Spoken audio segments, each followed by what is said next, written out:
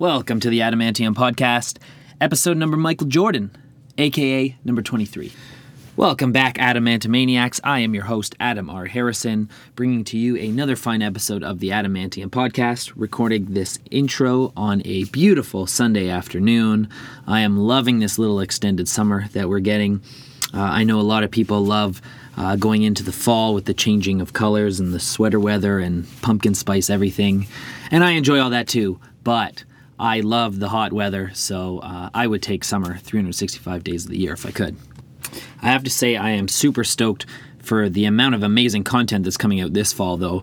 You know, all the amazing Oscar movies that are coming out, all the new series. I'm super intrigued by this new Jim Carrey series that's coming out, Kidding. Definitely I'm going to check that out. There's also an insane amount of albums coming out in the next couple months alone. We got new albums from like Lenny Kravitz, Paul McCartney, Monster Truck, Thrice, Slash, Metric, St. Lucia, Cypress Hill, Coheed and Cambria, 21 Pilots, Nothing But Thieves, Greta Van Fleet, who've been a hot topic on this podcast, Arkells, Disturbed, The Struts, Prodigy, and Muse. Like, we're gonna be listening to albums for months.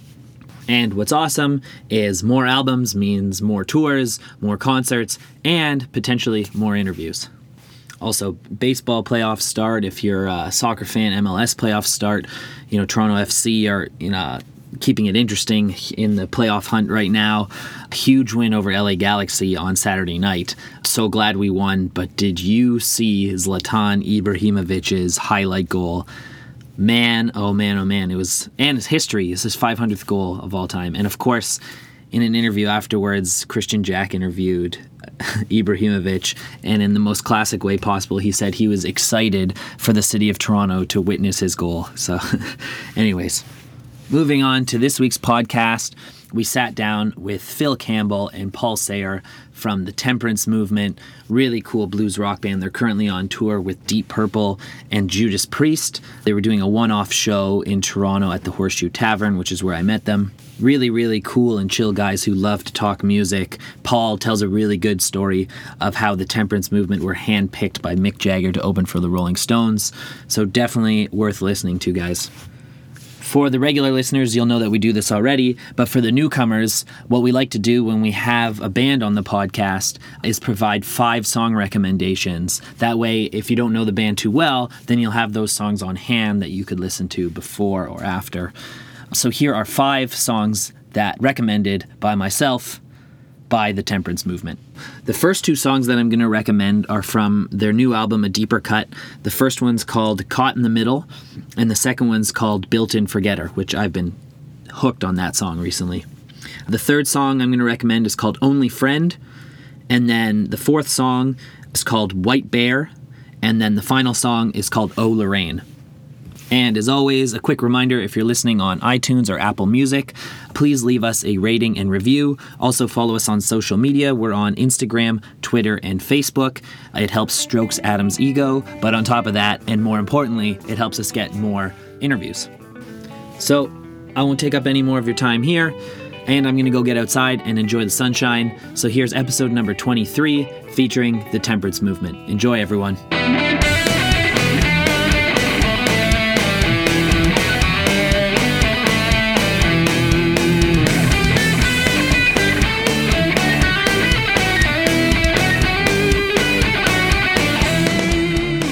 Here with Temperance Movement. We've got Phil and Paul. Hi.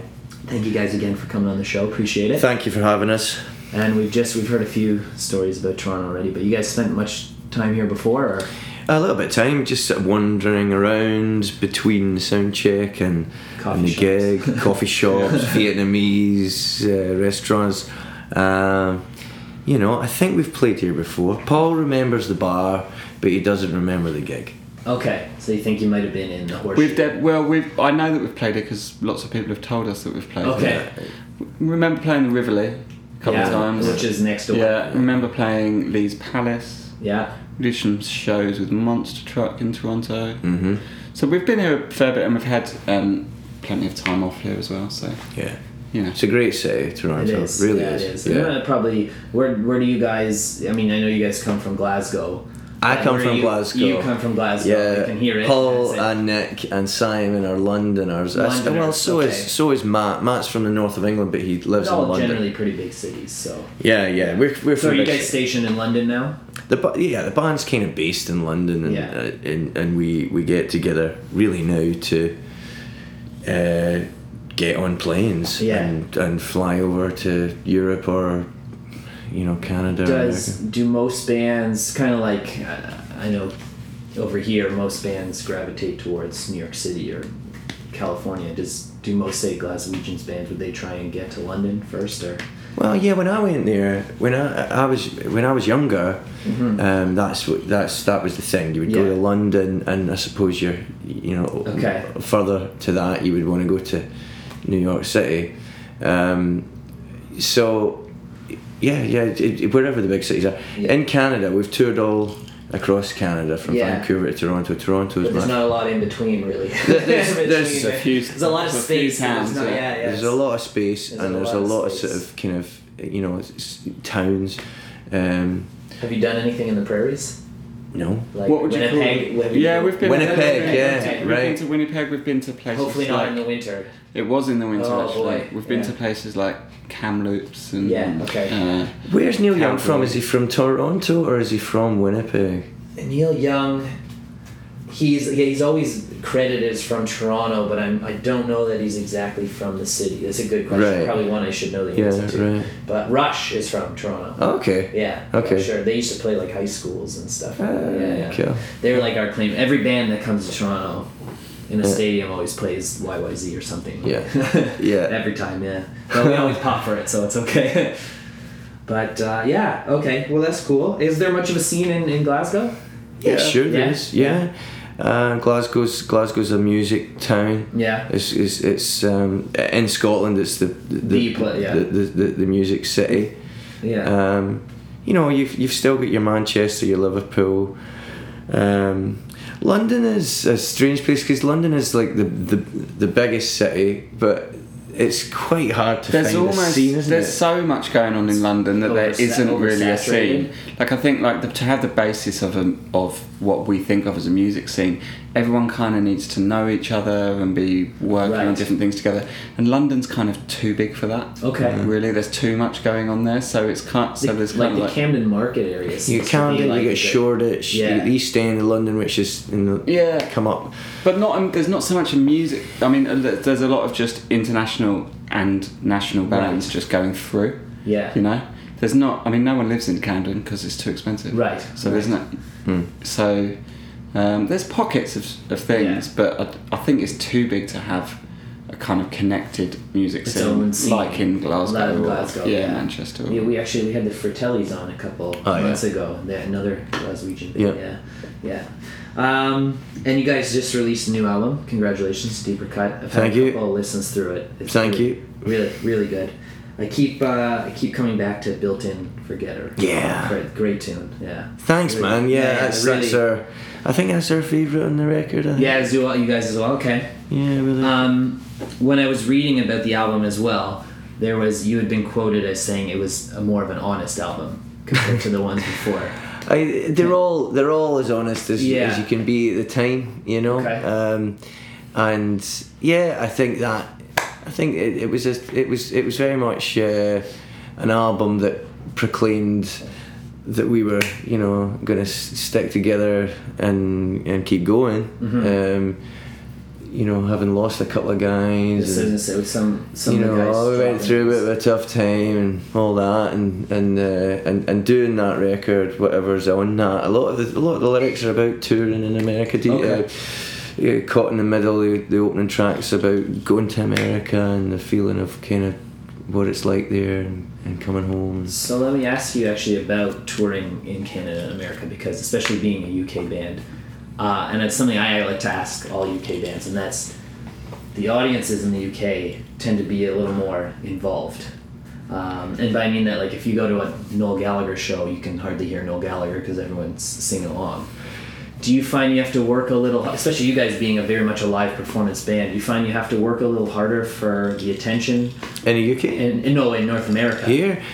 I have lived my entire life to get to play in America. Okay. I don't know why. I just when we came here in 2015, we were out with Blackberry Smoke. They're kind of like rock and roll, southern country bar band, you know, and our music translates here. I think purposefully,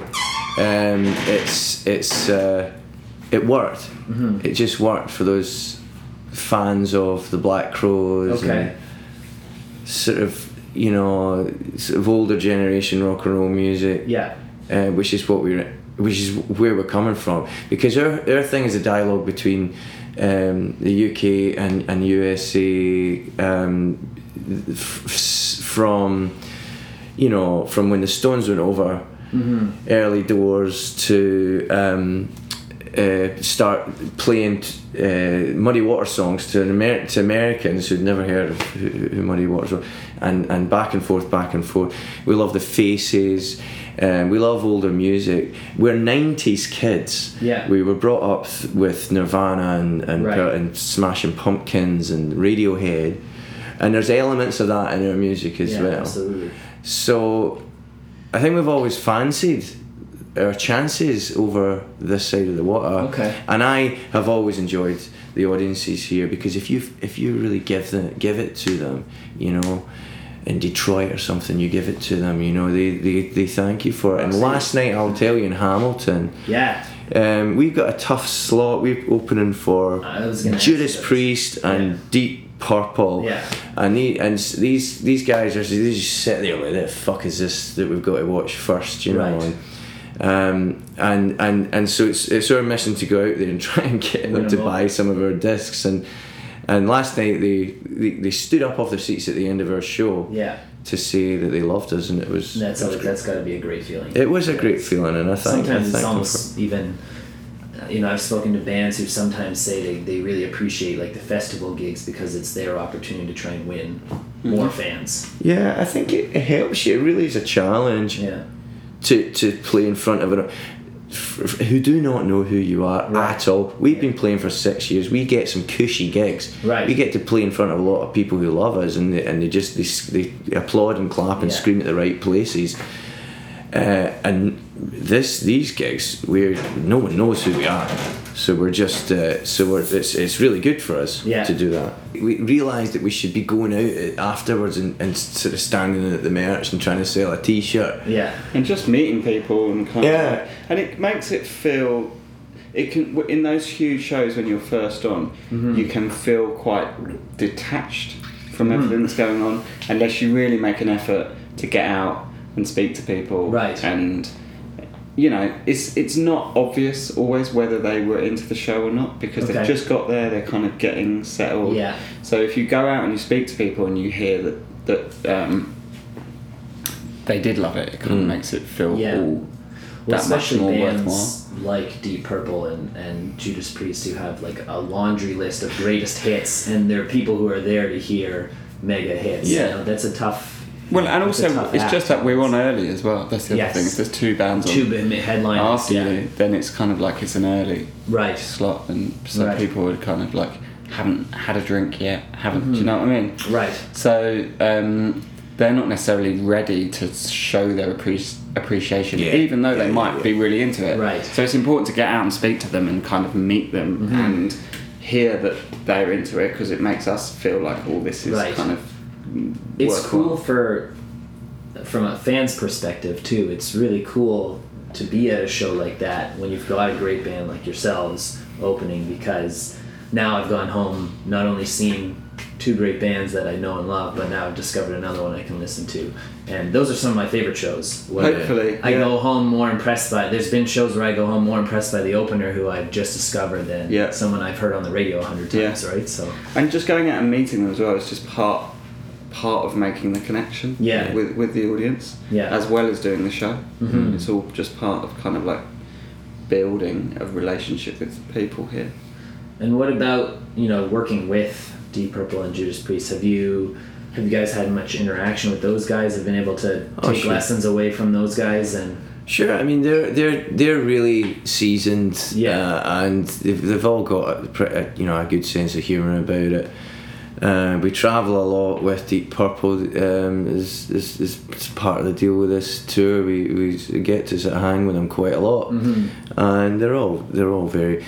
Deep Purple have been cool. They've been really good to us over time. They gave us one of our first gigs. We had played 2 shows. I think that the Water Rats in London and one up in Glasgow at Nice and Sleazy. And I think just shortly after that, they gave us a gig at the Albert Hall, where we opened for their Sunflower Jam, which was a sort of big charity thing that for John Lord and who had died, and this was one of our, we're playing in front of Jeremy Irons and Alice Cooper and Brian May, and this is one of our first gigs that was Ian Pace actually got us that gig, so we've got some history with. Do you guys get stage nerves and anything in a show like that? I did yesterday approaching the venue.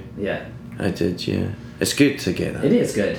I mean, I think once you lose those, then it's like, I don't know, there's part of the excitement, right? It's to prove that you're still... Fine line, between excitement and nervousness, and sometimes you're not really sure yourself which you it are. is. But, it's kind of... And what settles your guys' nerves? Or do they get during the gig? Do they get settled when it's done? I think once you get on stage and you kind of like find your... place and getting in the room. Then you start to enjoy. Then it definitely becomes enjoyment rather than nervousness. I can't rest until I get a can of Red Bull. I started panicking, and I went up to Judas Priest's room yesterday, and I said, "Do you have any Red Bull?" Me and Ian, the sound guy, he likes a Red Bull, and so we shared a Red Bull. We had a little sip of it, and we just went, it's going to be okay. It's going to be okay.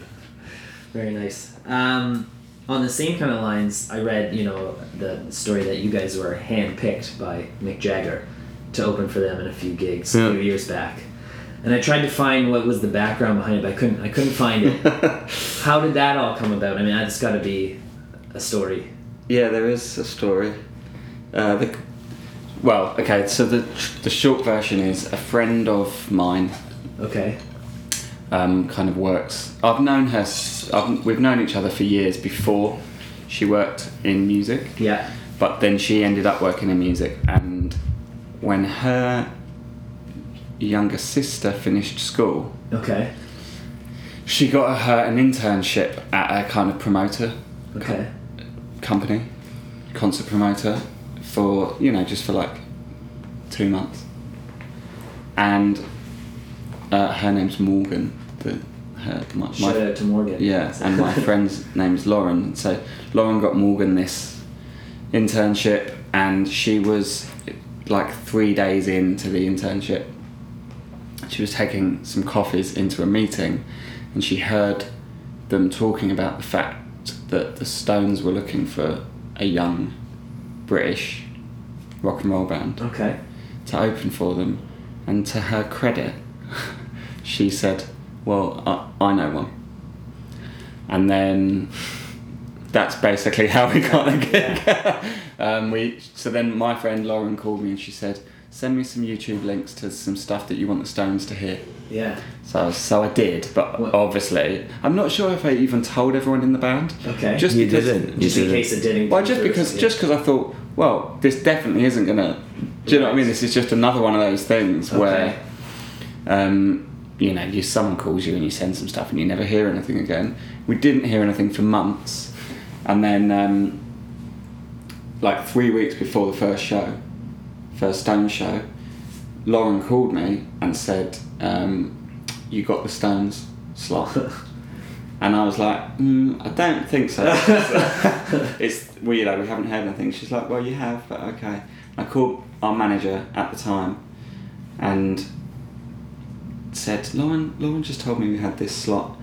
And he's like, nah, sorry, but you definitely haven't. We haven't heard anything. And I was like, okay, cool. Put the phone down. About 6 minutes later, he called me back and said, you've got the Stones slot.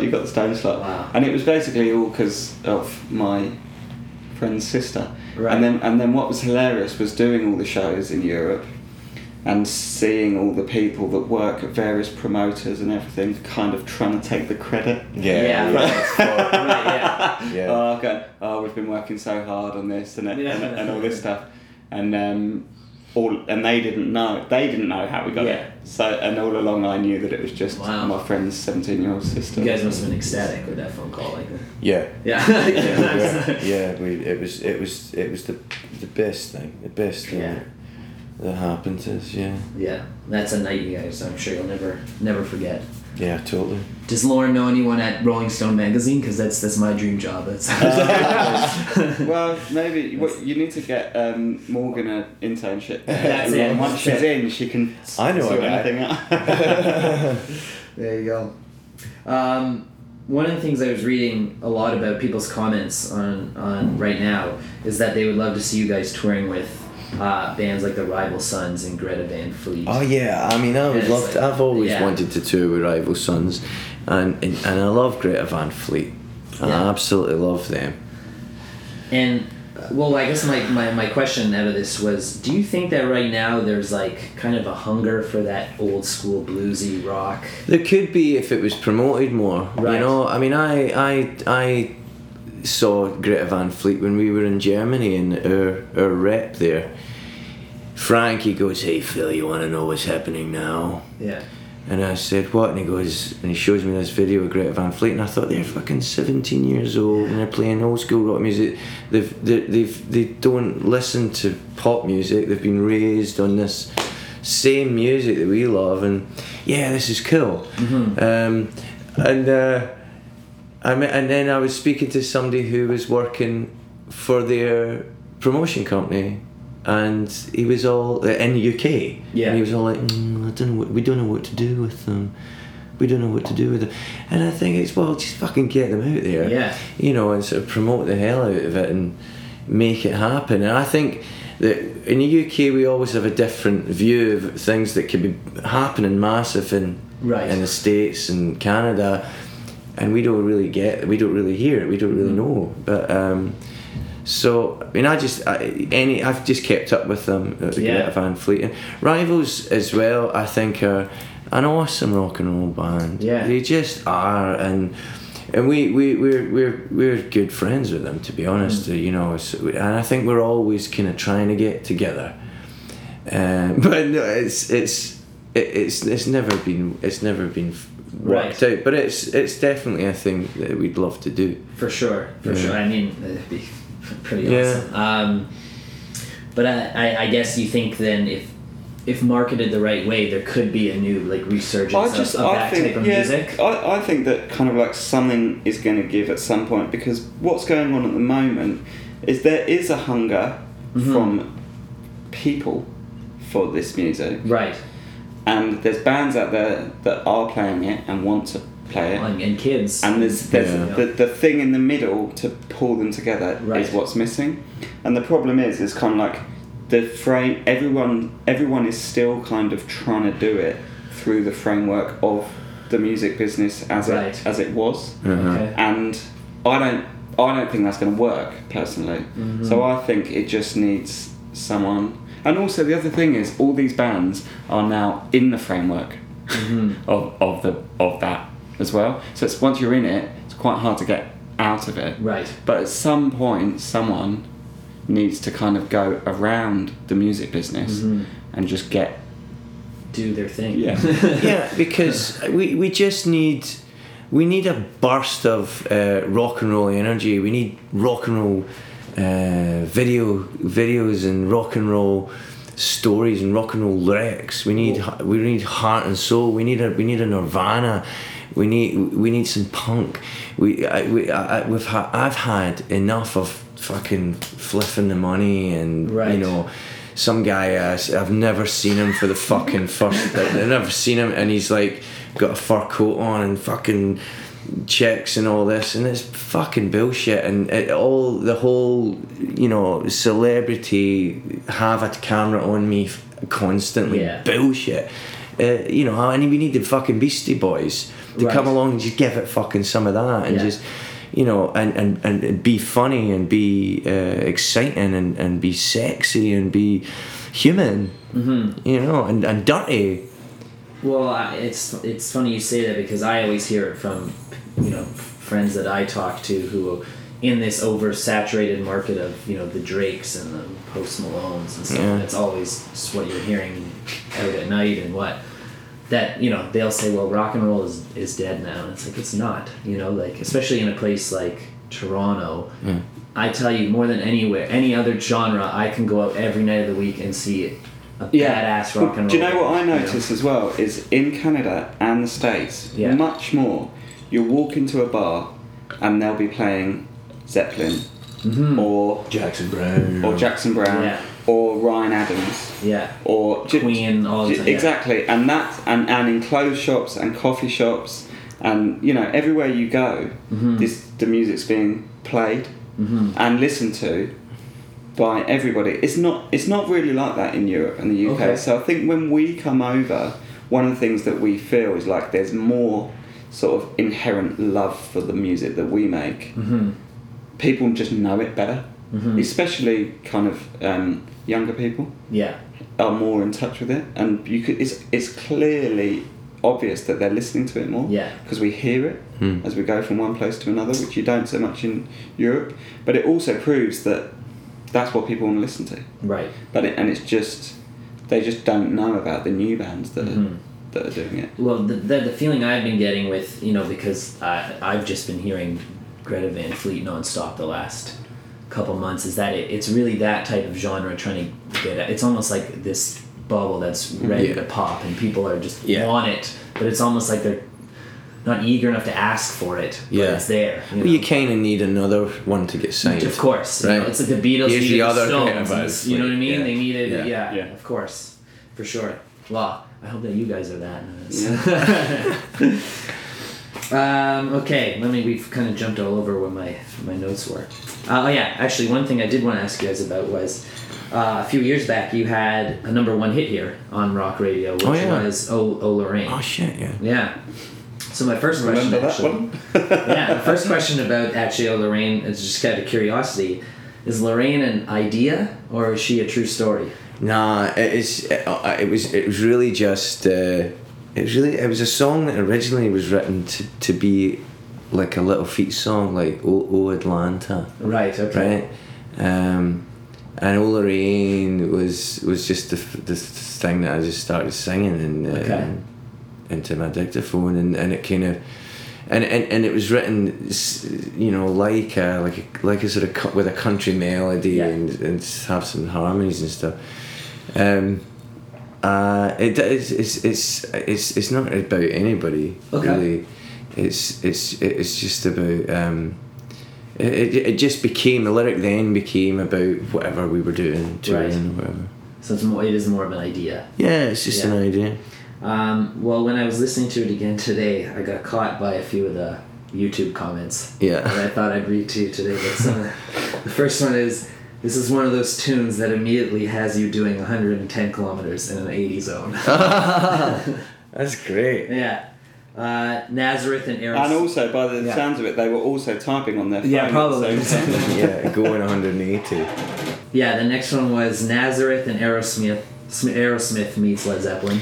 That's good. It does sound like Aerosmith. It's got a... Yeah, because that's actually a band that I never heard associated with you guys until that one. I was like, I hear it a little bit, and the last one was, I guess one of the lines, maybe with your accent, was, why do you do me like a donkey? Like,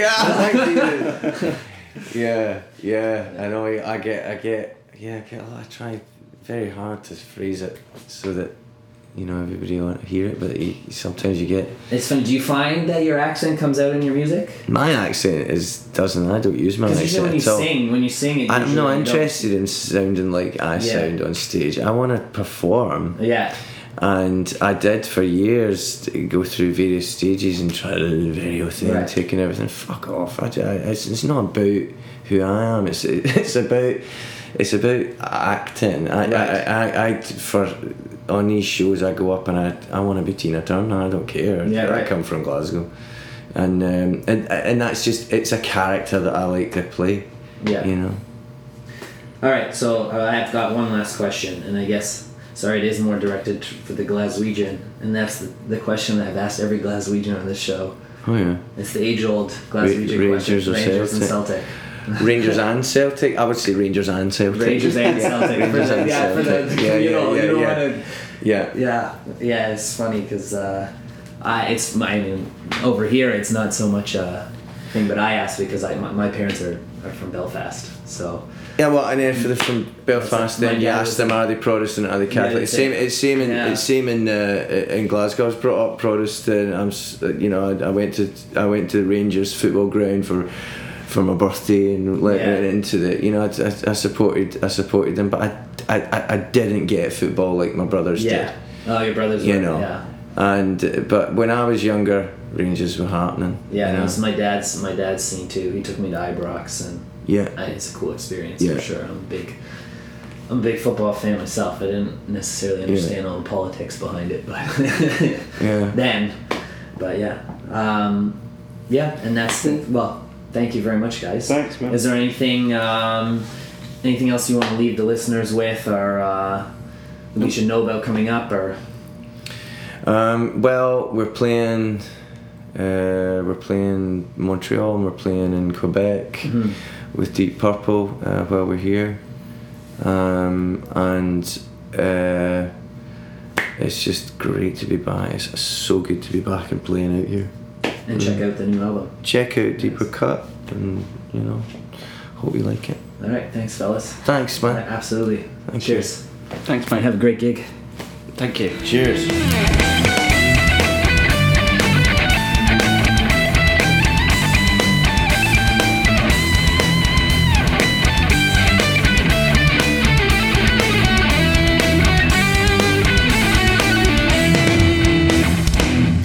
Adamantium.